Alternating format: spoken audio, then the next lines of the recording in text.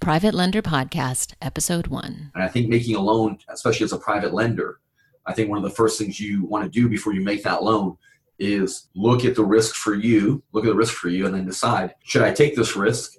And if I am going to take it, meaning I can mitigate it, can I mitigate it? Can I minimize it? And if I am going to, what is my return for the fact that I had to do all that? This is the Private Lender Podcast, the show that shares practical advice and know-how for new and seasoned lenders, from private mortgages on single-family houses to joint ventures on commercial projects and beyond. Discover details about investment vehicles that you won't find at your local bank or online broker. Listen and learn from private lenders and real estate investors, as well as from professionals and entrepreneurs, as they share the details, strategies, and the insight that allows for successful and prosperous lending. Now, get ready to increase your ROI. Here's your host, Keith Baker. Welcome to the great experiment that is the Private Lender Podcast. I'm your host, Keith Baker. Thank you for tuning in and joining me today and sharing your most precious commodity with me, and that is your time. Today is the Maiden Voyage, Episode 1. And to help kick it off, I have the privilege of speaking with Stephen Kaufman today, who has been a big influence on not only my lending, my investing, but also in my day-to-day mindset and how I see the world, I guess you could say. Stephen leads a millionaire mastermind group that I highly recommend to anyone who's looking to hone their real estate investing skills or just investing skills in general, who may need some help with mindset or to just take their investing game to the next level. When I decided to do the podcast, I immediately thought of Stephen, great person to interview for Episode 1. And when I reached out, he quickly and graciously agreed. So I'm honored to have him here today. This is the first interview in the first episode. Like I said, it's the Maiden Voyage. And it sounds like it, and that's okay.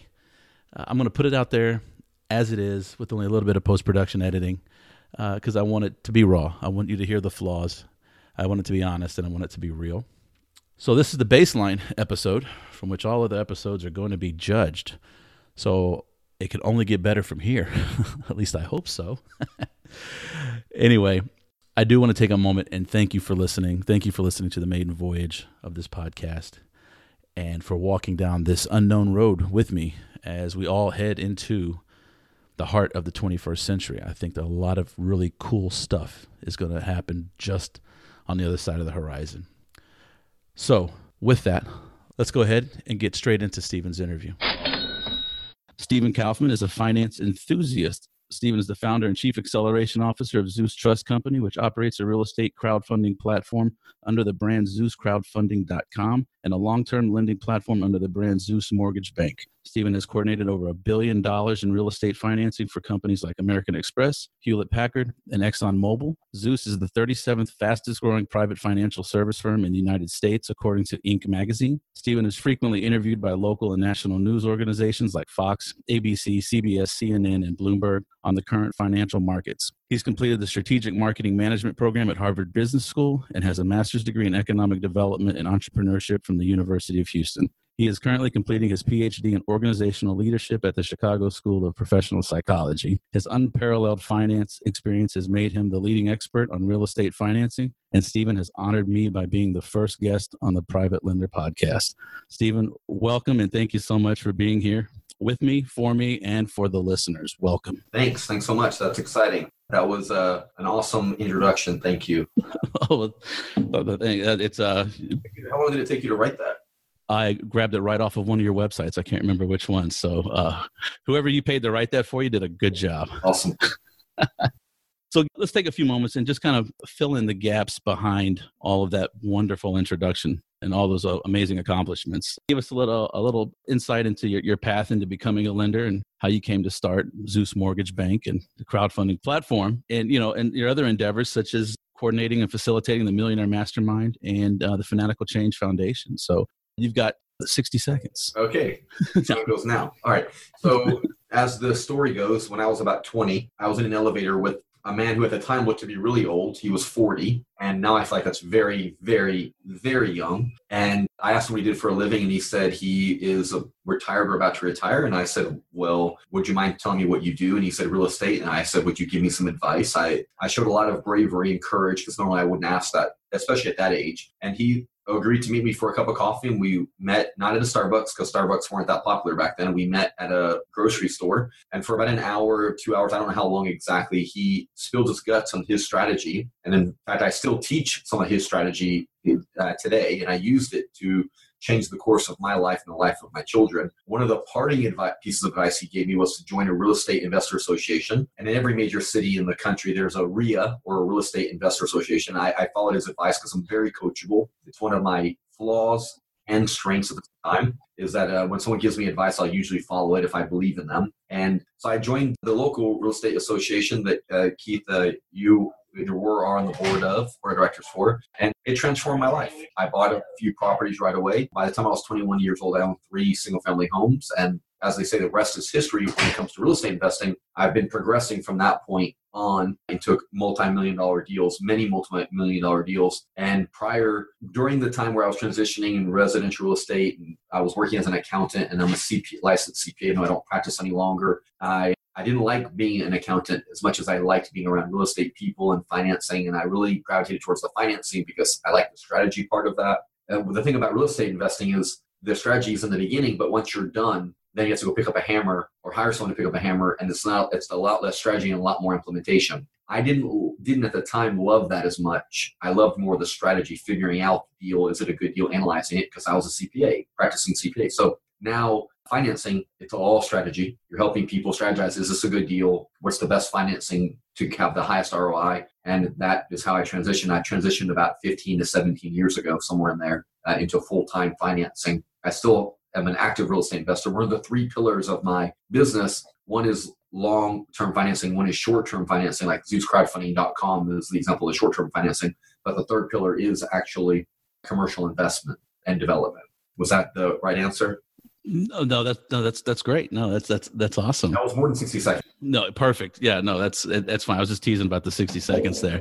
You spoke on, you like the strategy versus the implementation, but at one point did it click for you, like lending? Like, was it always make sense to you just from the beginning? I'm going to loan somebody money, they're going to give me extra money in return, or was it a slower progression? Or at what point do you go, yeah, I'm going to open a bank and it's going to be Zeus, and this is how it's going to be? Great question. So I think you heard the story that I actually made my first hard money loan when I was 14 years old. In fact, it involved a foreclosure and almost cost me my life. The borrower actually tried to kill me, as a matter of fact. That's a true story. That is not and it still lives on to this day. Okay, one, I haven't heard it. 2, you're going to have to back it up for our listeners, and we've got to hear this now. This is too good to let go. So when I was 14 years old, I had been working a couple of jobs, even at 14, because I grew up in a trailer park, really poor, and the thing everyone did was work. And so I worked all the time. I had saved up a good amount of money, and everyone in the trailer park wants to buy a car so they can leave the trailer park. I could afford a car, but I couldn't figure out a way to get a driver's license because I couldn't get a work permit or a hardship permit. So I realized I owned a car that I could not legally drive. So I ended up selling the car on a hard money loan terms. It's a hard money type loan, asset based, at a high interest rate. And I figured out that in 2 years, I'd actually make all my money back plus high interest for the risk of taking for the borrower. The borrower was very risky, and be able to buy a better car. And I understood that math. Very simple interest. I understood it, and I thought, okay, this is exciting. And about 6-8 months into the loan, the borrower stopped paying, and I had to strategize on foreclosing. And I did foreclose, meaning repossess the car. And the borrower was very upset, and he tried to kill me. And when I say try to kill me, I mean he had felony charges against him. He was 24, I was 14. He tried to kill me. And so he went to jail for aggravated felony assault, and I sold the car, got some money. And so I understood at a young age how financing worked and how it can pay dividends. There's more than one way to get to the top of a mountain. And I find that real estate can get you there a lot faster, not real estate financing in particular. But I'm a whale hunter. So I recognized early on that I didn't want to do a lot of transactions. I prefer to do really, really good transactions, but I didn't need quantity. I needed quality. And that means I had to make a living in between that time, between those things paying off. And I see a lot of investors who make a sacrifice. They need to make a living as a full-time real estate investor. So they will do deals to churn them to make a living. That has never been attractive to me. And I think you and I both know people who do that, where they sell some other service. Well, the other service I sell in between whale hunting is something I've become a master at, which is financing structure and structuring financing for real estate investors and homeowners. We handle every type of financing from a first-time home buyer or a consumer to buy their first home all the way through a reverse mortgage. And what that's really doing is, I'll say, buying me time between the whales that I'm looking for and hunting for. I was wondering if you could take us through your worst lending decision. And I mean by like the outcome was the worst. It could be the worst outcome, or it's just the biggest boneheaded loan you've ever made, or decision to make that loan. What does that look like, or what did that look like? That's a great question. And I'm racking my brain right now quickly to try to, I'm going through the Rolodex. Yeah, take your time if needed. It's kind of an ambush question. So it's... Oh, well, I have the answer. And the answer is in the way we lend, we don't make whale type loans, to keep that metaphor going. We make very strategic loans at typically, I'll say, $2 million or less. So any one deal that goes bad, it doesn't put our company ever in a situation where we're compromised. Have we made some dumb loans where we took a borrower at his word and on one part of the evaluation on the underwriting, and the loan moved forward that it maybe shouldn't have? Or we let a borrower get in over their head without looking at their experience? Yes. But none of those have been really dramatic over the other.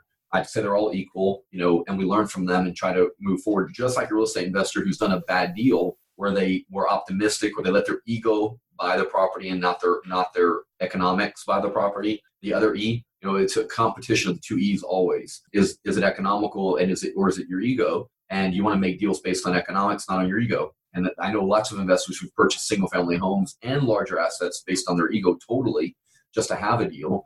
And the economics never lined up really. They wanted to believe that it would work, and it never did.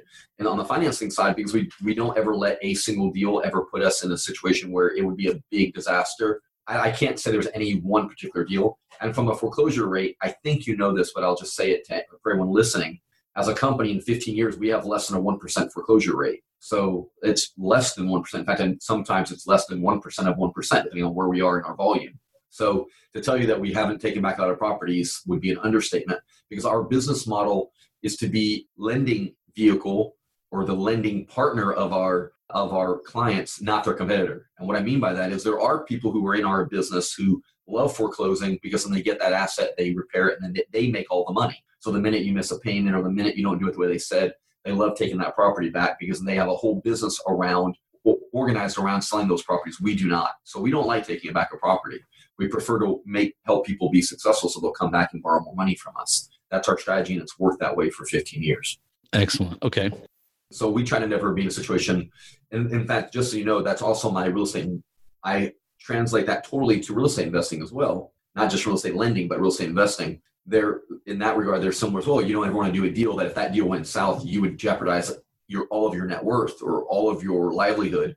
There's going to be risk on every loan, just like there's going to be risk on every real estate investment you have. Your job is to mitigate that risk.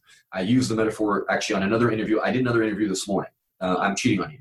I'm sorry. It's me. It's not you. You're wonderful. But I know, and I use this metaphor, and I've used it before, that there's risk to everything. When you drive, there's a lot of risk. And what you do to mitigate the risk is you take safety precautions. You put your seatbelt on. You go the speed limit. You drive a good vehicle. So the vehicle that you're using is solid. You use GPS to go to the destination that you're planning on going, so you don't get lost, to get off track and go into a bad neighborhood. All those things you do with real estate investing and real estate lending. With real estate investing, you put your seatbelt on. You make sure you only are using the vehicles that you know and understand, because you don't want to operate a vehicle going at a high rate of speed that you don't understand. You never invest when you're inebriated, just like you never drive when you're inebriated. So you should never, all the same precautions work. And ultimately, you need a good GPS system. You need either a good lender. You need not just a good lender, but you need a good lender or a good partner or a good mentor, or all those things, so that you're going to the destination you intend and you don't get off track. You're touching on it. So I want to, someone's out listening right now, let's say their cousins come to them. Hey, I want to flip this house. You've got some money. Let's partner up, or why don't you loan it to me? First position lien. In the course of that, how would you recommend somebody, a newbie? You touched on the mentors, and I'm huge on that as well. But in terms of developing your lending criteria, for example, in my private lending, I tell everyone at least 3 times I will not do a second position on any property. But I put that guard up front to keep the riffraff away, to remind me that I don't do second position liens. It's just part of my lending criteria. I know people who will. They want the higher interest, they'll take the risk. And when you were developing your lending criteria for not just personally, like when you sold the car on terms, but as you're putting Zeus together, how to kind of walk us through how you built up your lending criteria, and please, failures, pick yourself up, where you got lucky. I certainly have gotten lucky in that a title company returned all my funds plus interest to me, and I did a happy dance when I got the email. So yeah, if you could just walk us through how you developed your lending criteria. A couple things you said, but I'll get to lending criteria, but can I say something before that?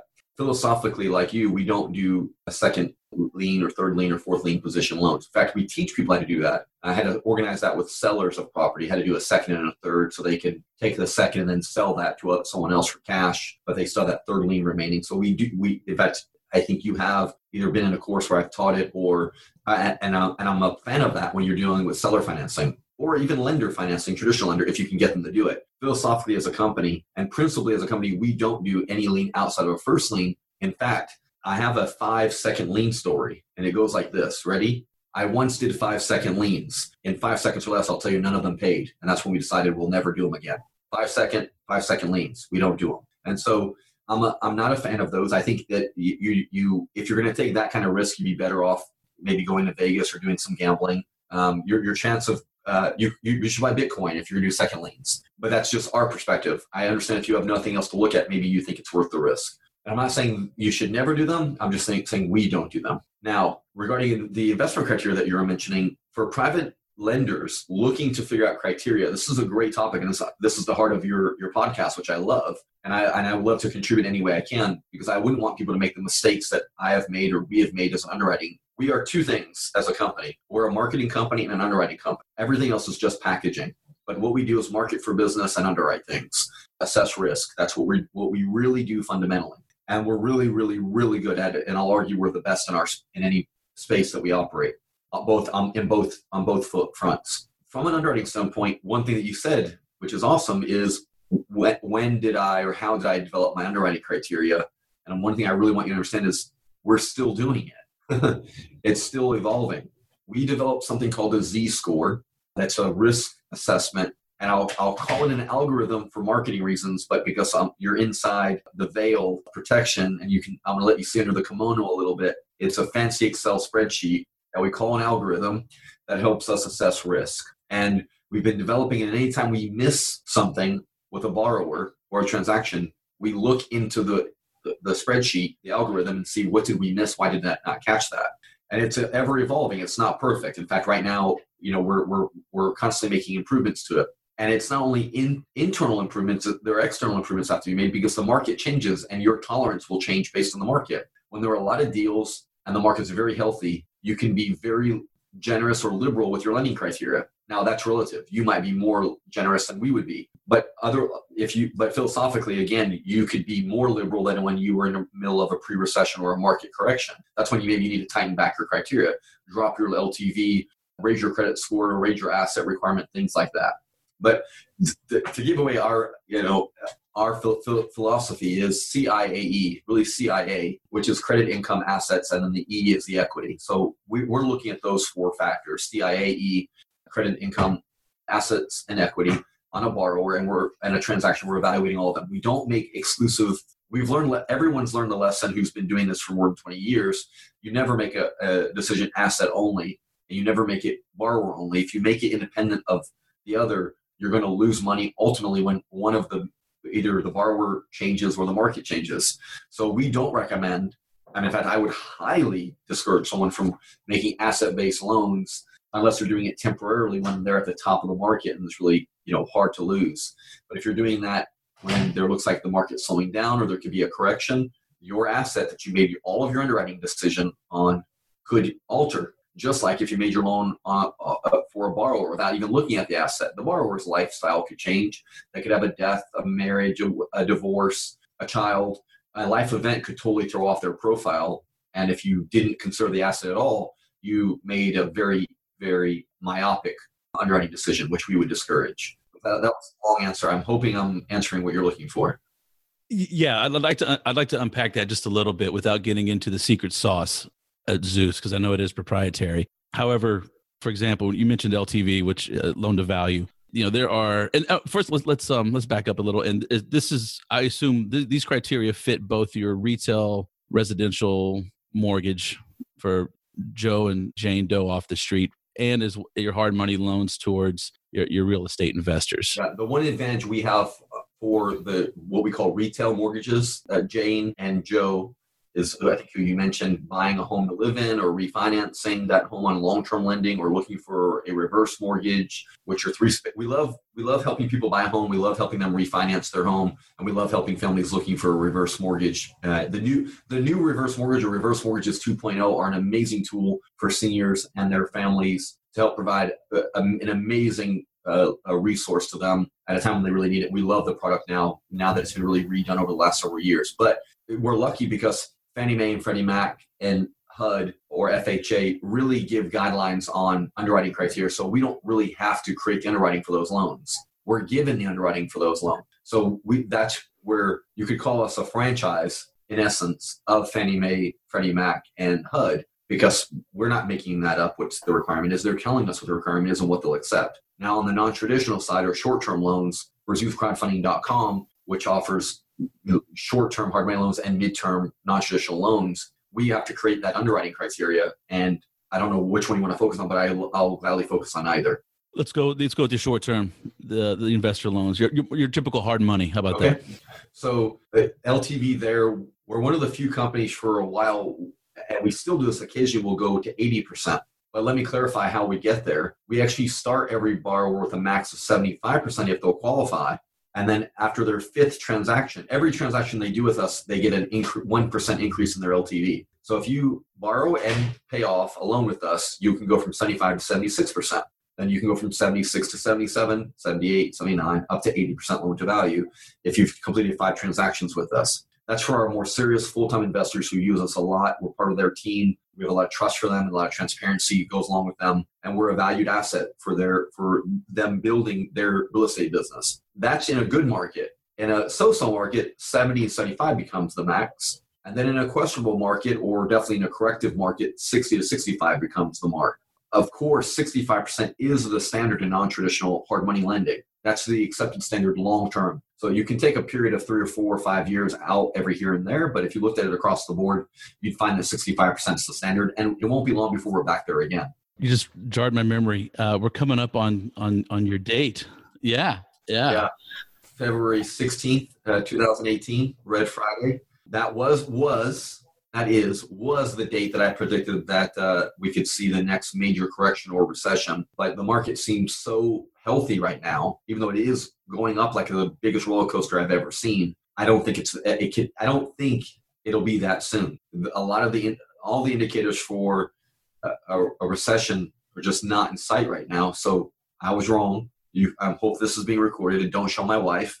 Actually, she might want a recording of this so she can replay it when she's going to bed at night. I was wrong. It will not be that soon. I don't know if it'll be in 2018 at all anymore because the market's looking so healthy. And I would say the market, I don't mean equities. I mean just overall the economy as a whole, and China still holding strong. They're teetering, but they're holding very strong. So you're speaking more from a macro level here, GDP, overall. Job growth, the yield curve, liquidity, all the major indicators are just really healthy. And so the market surprisingly looks like it could go another year, 2 or 3, possibly 4 years. I'm not saying that it will. I don't think 2018, I think the most we can look forward to in 2018 is a correction in the market. That's about the most I think we could look forward to. And I wouldn't say that would be in the first quarter. I would predict that somewhere in the second to midway through the second quarter. And that's a guess. I just don't think it would be in the first quarter. I think it would be somewhere later if there's a correction. Gotcha. Okay, cool. Yeah, I still just am shocked every day. Put on CNBC and it's like, wow, everything's in the green again, and it's just trucking along. So okay. Well, just remember, some things aren't in the green and they're still trading. So their stocks are increasing, but the companies themselves are not in the black, I should say. So the companies are losing money that have very we'll call it poor fundamentals or wishful fundamentals, and they're still trading at a high level and their stock price is going up dramatically, yet the companies have never made money, and it seems like a long outlook for when they will make money. So you're paying for something today based on what you hope it'll be worth in the future. That's really speculative. Getting back to risk, how would you recommend somebody getting comfortable? One, comfortable with risk, and two, with the idea of they're going to have to mitigate it. Okay. Risk is the conversation. I mean, when you're in lending, it's to me, it's marketing underwriting is what my business comes down to. I think the way you mitigate risk is, like you said, you look at how you can lose or the downside.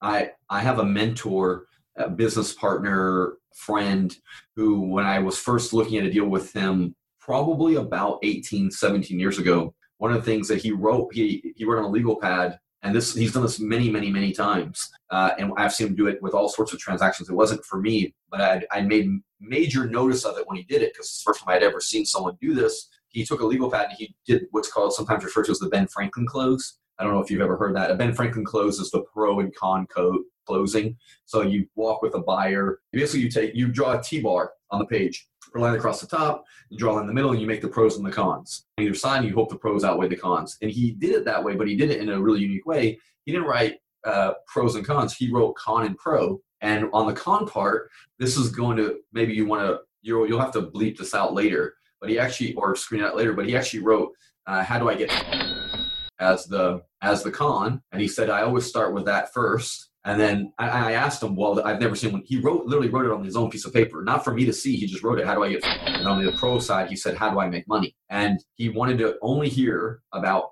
on the process, how he could lose money to start. And could he get over all of those risks? And if he could somehow mitigate or limit or curb those risks, then he wanted to know what he was going to make. Because whatever was left on the con side, right, the loss side, he wanted to know that on the winning side, they were matched up appropriately. Because if you could lose everything on a transaction, like lose it, no collateral, no nothing, you better have a pretty amazing pro or a pretty amazing advantage on the other side. Like, I'm going to get an amazing interest rate. Well, that's how he analyzed deals. And I wouldn't say we analyze them the same way, definitely not with the same language, but you do, I think, want to start at what's the worst case? You don't want to get lost in that, because if you get lost in that, you want to know that there's risk, like I said earlier, to everything, including driving. If you only were paralyzed by what could happen to you in a car, I mean, your chance of really dying in a car is high.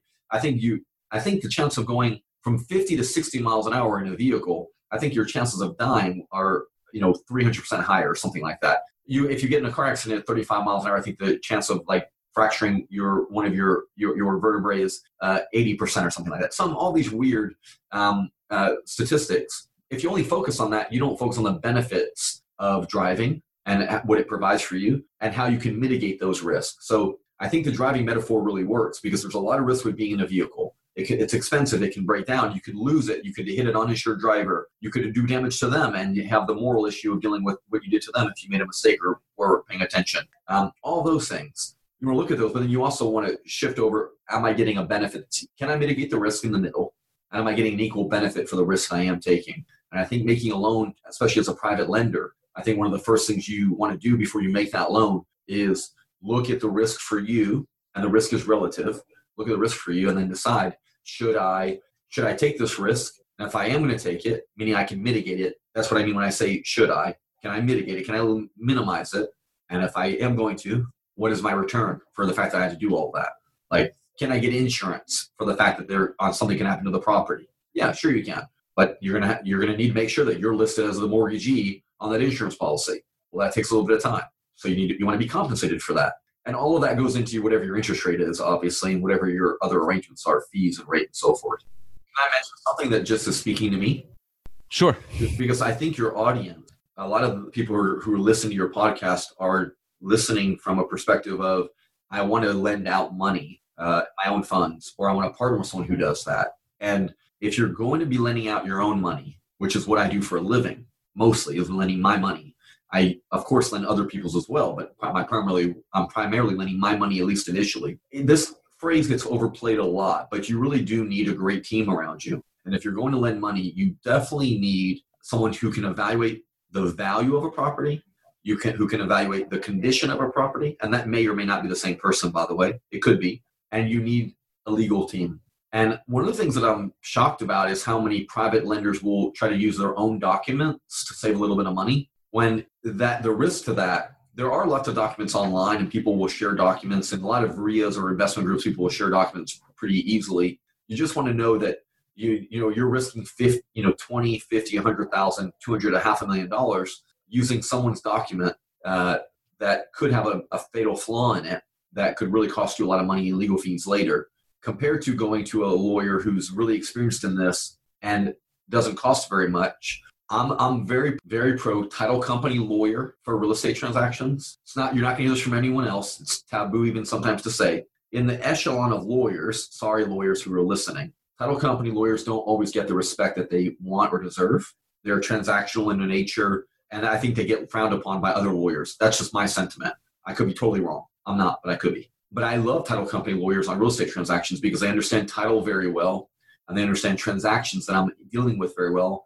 And so I recommend that you find the lawyer who runs or owns one of the title companies that you want to use and get them to review some of your docs or do your doc work. Because then if there's ever an issue, you can go back to that title company to get the transaction done because the lawyer who owns it can help you facilitate that. And I would never use recycled legal docs unless you were told by the lawyer to do that, because I think the risk is pretty high. So again, I think the three big are property value evaluation, condition evaluation, and legal evaluation. And what separates a good private lender from another in all skills, actually, and the secret to life. You want a nugget? Here's the secret. Here's the secret to life, or secret to business life, and arguably even your personal life. What will give you a quality business and a quality relationship is your ability to evaluate something. Can you evaluate when it's the time to pick a fight with your wife or not? Can you evaluate whether this is someone who should be your wife or not, or husband or not? Can you evaluate whether this is a good deal or not? Can you evaluate the condition of this property? Can you evaluate the value of the property? Can you evaluate what interest rate you should be giving?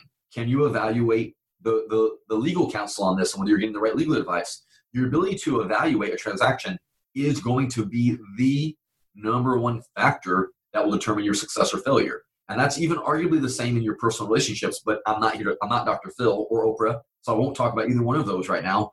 But at least from private money lending, I think your audience really needs to know that their analysis paralysis is fantastic.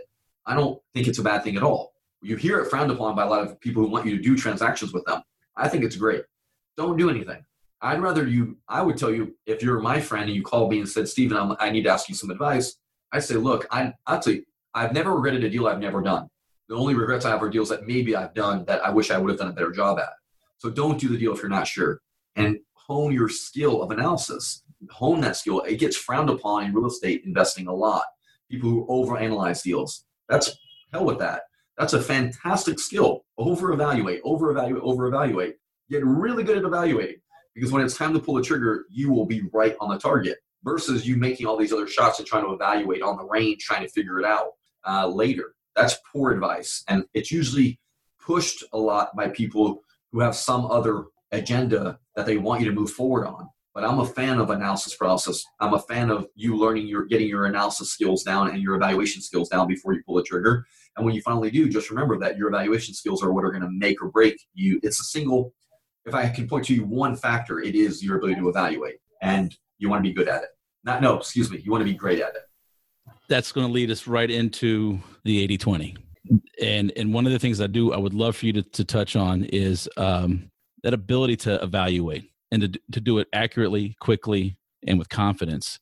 Let's say is 20% of becoming a lender. The other 80% is, according to the 80-20 rule, the other 80-20 is pure mindset. And I know that there's going to be a lot of listeners out there who would think, yeah, this would be cool, but getting them over. It's funny to see people like yourself on the other side after you've made the journey, and it's like, oh, that was just I thought that was the Mississippi, and it's just this little creek that ran through my yard. We've established that 20%.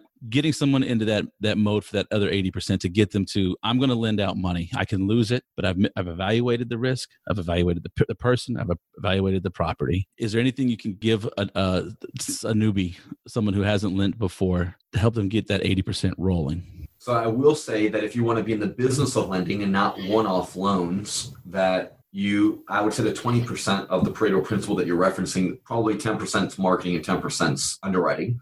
overall, we'll call that evaluation for now. You hit on a lot right there. I want to mention what I think you were referencing towards about fear. I was interviewed some years ago about making the transition to commercial real estate investing and how I did it. And one of my biggest regrets in business is not transitioning to commercial real estate investing sooner. And being that I'm a very conservative investor, I'm deathly, like dead, but deathly allergic to losing money. That cannot happen. And I was really afraid of losing money being in the commercial space. And then I got there, and like you said, I thought it was a Mississippi, and it was a creek or a puddle at best. And I regret that. And one of the things looking back, I had to ask myself, why, Stephen, did that happen to you? And the answer is that I was using fear as a roadblock. When I saw fear, I thought, okay, stop, be careful, don't proceed, turn around, no exit. You cannot make it through this. And I realized that when I finally did make the transition, what ended up happening is I was using fear, we'll call it buoys, or as guides to get me through the path. And who I'm really afraid of, and who I've seen lose lots of money, are the people who have no fear. When you meet good investors who are really well established and very successful, and I'm not talking about $1 million or $2 million, I'm talking about $50, $100 million investors, $500 million investors, $1 million investors, what you'll find is they too are worried. They too have fear about whether this is going to work, but they're using that to navigate as veer left here, or veer right here.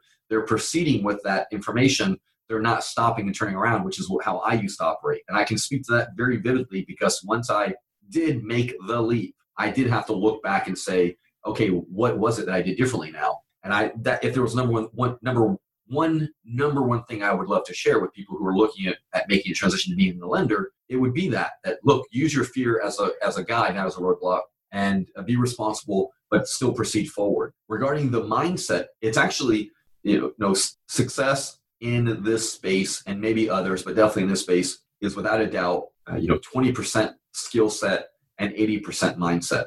Skill set, you need them, that's 20%, but 80%, it is all mindset that you are going to evaluate this. You're going to assess the risk. You're going to use fear as a guide, not as a roadblock.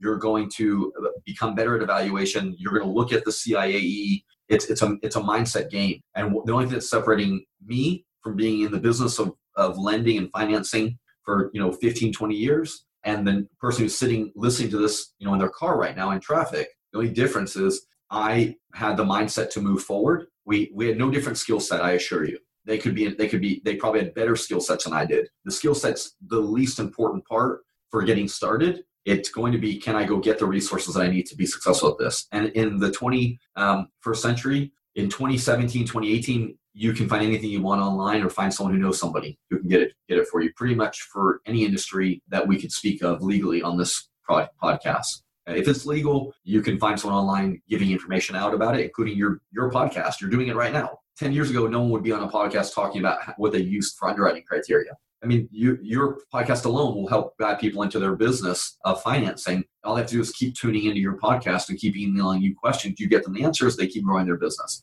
That's a skill set issue. The mindset issue is, am I going to go forward regardless of regardless of what is in my way? Am I going to keep moving forward? And the answer is yes. Don't go through the roadblock, go around it, and I think you'll be really, really successful. It's a great way to look at it.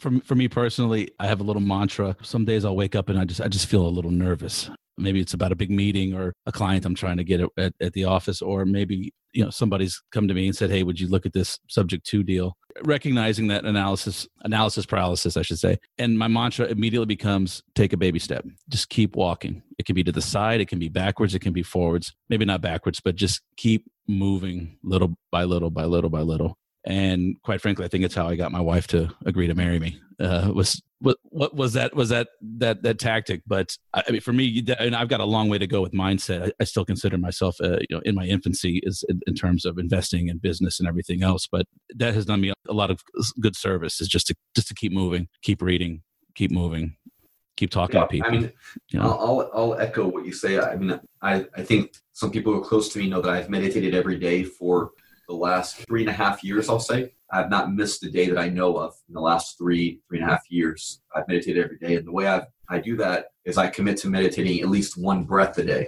It may not be 1 minute, but one breath, I will be present for that breath, the entire inhale and entire exhale. Some days I do more than one breath, but I do it every day. And I think the answer to what you just said was making forward progress every day. It doesn't have to be Monday through, Sunday, but the 5 days a week that you are working or 6 days a week that you are working, hopefully it's not 7, but if it is, fine, that every day you are doing something to move that forward. And if you're really interested in being, I believe private lending is the future. I created ZeusCrowdfunding.com, currently the 7th most successful online real estate crowdfunding platform in the country. As of an award we got about a week ago. That's why I'm saying that. So clearly I believe that's the future, and I want to be there as, what was it? The hockey player, I'm forgetting his name right now. He said, don't play where the puck is, play where it will be. I think Gretzky. Thank you, Wayne Gretzky. Thank you. I want to be where the puck is. I believe private lending. I think you and other people who are in this space, I think that's the future. And I think more and more people will be looking for individual private lenders and not institutional lenders. And as more and more resources become available, at some point in the future, there will be no difference between me and you and what we offer. We will be offering identical everything, and your risk evaluation, you'll be able to use the same third-party systems that I use. You'll have your own Z-score, your own risk assessment score. You'll hire someone else to do that work for you, and they'll give you the information, and you'll make the determination. Back to taking a step every day. Like I said, meditating every day is pretty easy if you're only going to do one breath. I like to say prospecting for your business is like sleeping. No matter how much you did yesterday, you still need it today. So for you building your business, no matter what you did yesterday, you still need to do it today as well. And the last metaphor I'll tell you regarding this is something that really motivates me is deposit the checks. You understand what that means, right? Deposit the checks. There are people who have checks, and then of course they're excited to deposit them because that's when they get the money.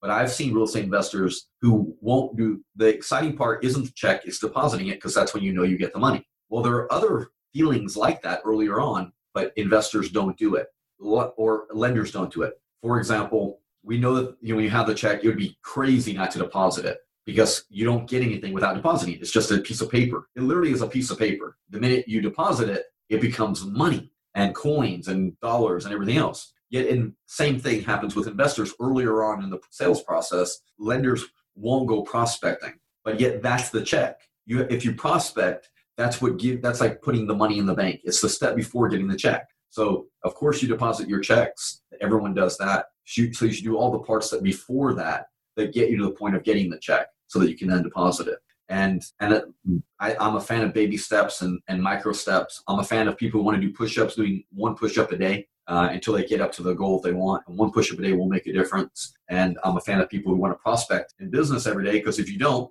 you'll never hit your goal. You'll never get there. Working on it every day is what matters. A vision ultimately is you articulating what your faith is, what you believe in. If you have a vision for your business or for your life, your personal life, with your children, with your retirement, whatever that is, faith and vision are synonymous. Just a vision is one written. Faith is something you tell yourself internally. A vision is when you actually write that down. And I'm not talking about having hallucination visions. I'm talking about a vision for your business. And it's just a matter of articulating what it is you're going to have faith in, that this is what you see the future to be and what you believe in. Incidentally, this is what you were alluding to. Fear and faith are actually the same thing. They're both imaginative futures, except one empowers you and one disempowers you. Fear is something you made up about the future that disempowers you. Faith and a vision is something you envision about the future that empowers you. But guess what? The best part of that is that they're both made up, and you are the author of that. And you can choose whether you're going to empower yourself or disempower yourself. And when you're going to think about the future, the way that will empower you is to create a future that is positive, that aligns with your vision.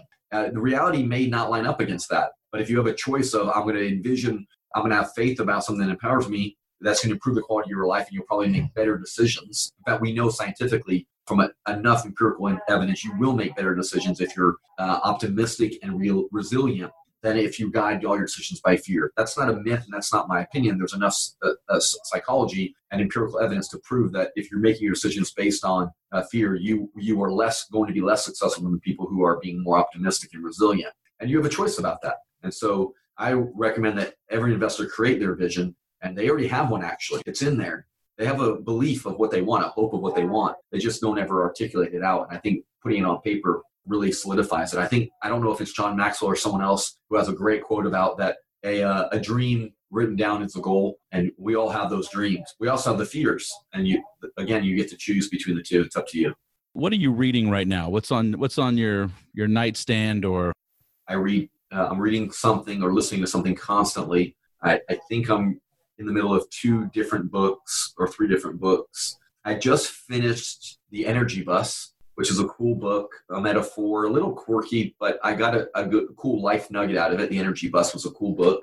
Ownership Thinking is another book that I just started. I barely cracked it, but this was a gift. Oh, no, it wasn't a gift. Someone told me about it, and hopefully there'll be a gift in there somewhere that I'll be able to get a nugget out. I'm a slow reader, but I'm always looking for 1 to 2 nuggets to justify my $12 to $20 purchase. I'm listening to the book Essentialism, which the universe has really told me to buy that book in so many words. I won't go into it, and I'm only being a little facetious about the universe, but a lot of things are lining up for me to read that book in my life and simplifying things and making more critical decisions. A book I've read not too long ago that I really enjoy that I highly recommend is The One Thing. The One Thing is a book I really enjoyed reading, and Essentialism is similar to that, but more about just simplifying your decisions, getting better quality of life. I'm more concerned about quality over quantity, and so these are books that are really calling to me. Are there any? I know you spoke to your mentors and partners along the way, but was there any books that got you into lending or enhanced your mindset of lending, or was it just more of a practical knowledge? With people. The one thing I love about lending is it is definitely a people business. As much as everything is online and the documents and reviewing, it is, at the end of the day, you're judging a person. Yeah, I'm a fan certainly of partners more than mentors. I think looking for partners gets you the mentorship without having the mentor-mentee relationship. So I have found in my 20 years of business, not 30, 40, but 20 years, that I can get mentoring through partnerships and provide value to my partner and get a lot of value without having to be in a mentor-mentee relationship. Now, I'm not saying mentors are bad, but when I use the phrase mentor, I really mean I was partnering with somebody or doing something with someone or trying to do something with them. And in essence, they either overtly or inadvertently mentored me in the process, whether they knew it or not. And they gave me nuggets that really stood out to me and that I went to work on. And you never know. I mean, I have to remind myself of this all the time with my own children and a lot of business relationships I have. You never know when you say something that someone will hold on to those words and really it'll alter their life or at least they're thinking about something. And I'm looking for that in partners. How do they think about transactions? What are they doing? So I just want to be really clear that I've never been mentored. I have been in partnerships where I received mentoring as a byproduct of my relationship with them. Regarding books, the first real book I would say that I read, and I was never a reader growing up. In fact, I don't think in junior high and a little bit of high school I ever read a full book. And I tried to avoid books when I was in my undergraduate studies as well, including all the English lit classes and all that. I've never really completed books. I never liked them. And then some in my early 20s, I was introduced to Think and Grow Rich. And indirectly, I was actually introduced to an audio recording of Napoleon Hill. The audio recording is called The Science of Personal Achievement. And when I heard that for the first time in Napoleon Hill's first own voice, I was blown away by the content and the nostalgic feeling that I got and the connection I got to the material of hearing it being read by Napoleon Hill. Now, I don't think he's anything other than an author, just to be very clear, but I felt a nostalgic feeling and I connected a lot with the material. It's like, I think it's Kierkegaard who said, a good book reads you, you don't read it. And I think that audio really read me really well. And I remember exactly where I was in the parking lot, where I was when I heard it for the very first time, when a friend let me listen to it. And I fell in love with the content. And so I read Science of Personal Achievement, then I read Think and Grow Rich, which I didn't care for, by the way, as much as The Science of Personal Achievement. To me, that book's much more relatable. And then I read, of course, Rich Dad Poor Dad when I was really young. But about lending itself, there aren't too many books about lending that I know of. They could be out there. I probably would be suspect of them, to be honest, unless you're going to write one and then you can deduct that from this podcast. I mean, because I really think one size doesn't fit all. When you're going to have 20 other people on this podcast in the next couple of months, I'm sure, and they're all going to have a different say on what they do and how they do it and why what they value is different than what I value. And yet they're still getting to the top of the mountain because, like I said in the very beginning, there's more than one way to get to the top of the mountain, and their way works for them and my way works for me. And I think lending fundamentals are the same, but beyond that, I don't think I think you start diverging too much to have a book of one size fits all. Excellent. Thank you with that. And With that, Stephen, again, I just want to thank you for coming on and being the first guest and sharing your wisdom and your lending experience. And as this podcast grows, I would love to have you back on at a future date. Thank you. My pleasure. Thanks for including me. Thanks for honoring me with being the first person. Absolutely. Thank you, Stephen. Wow. A lot of great information in that interview. I want to thank Stephen Kaufman again for coming on and honoring me by being the first person interviewed on the Private Lender Podcast. And thank him for giving us all that wonderful information. You'll be able to go find most of that on the show notes page at privatelenderpodcast.com/episode1. We'll also have some links to the books and some of the concepts that Stephen discussed. I feel like I owe you an apology because I didn't push further on the story where the guy tried to kill Stephen. I don't know, something about it when he said that criminal charges were pressed, I figured, okay, that's enough. But now I'm dying to know the rest of the story and how the guy tried to kill him. So perhaps the next time Stephen comes on the show, that'll be the first question for him. So I apologize for that, Lender Nation. But Stephen also spoke about building your team. And as this podcast continues, we're going to do just that. We're going to talk about the attorneys, escrow agents, appraisers, inspectors, real estate agents, other professionals and entrepreneurs that you can use, that you have at your disposal to mitigate that risk that Stephen spoke about, making that loan. So stay tuned for that. And if you could go to iTunes or Google Play or whatever platform you use to get to this podcast, please leave us a rating and a review. The more ratings and reviews we get, the more this can grow, the bigger it can become, and the bigger our community can be. One of the goals I have for the Private Lender Podcast is to help you become prosperous, not just financially, but in other ways. So please remember, the best type of lending involves things you possess that are far more valuable than money, things that you can freely lend out every day without having to look at the numbers first, and things you can lend without expecting any form of payment in return. These are the most important loans that you can make.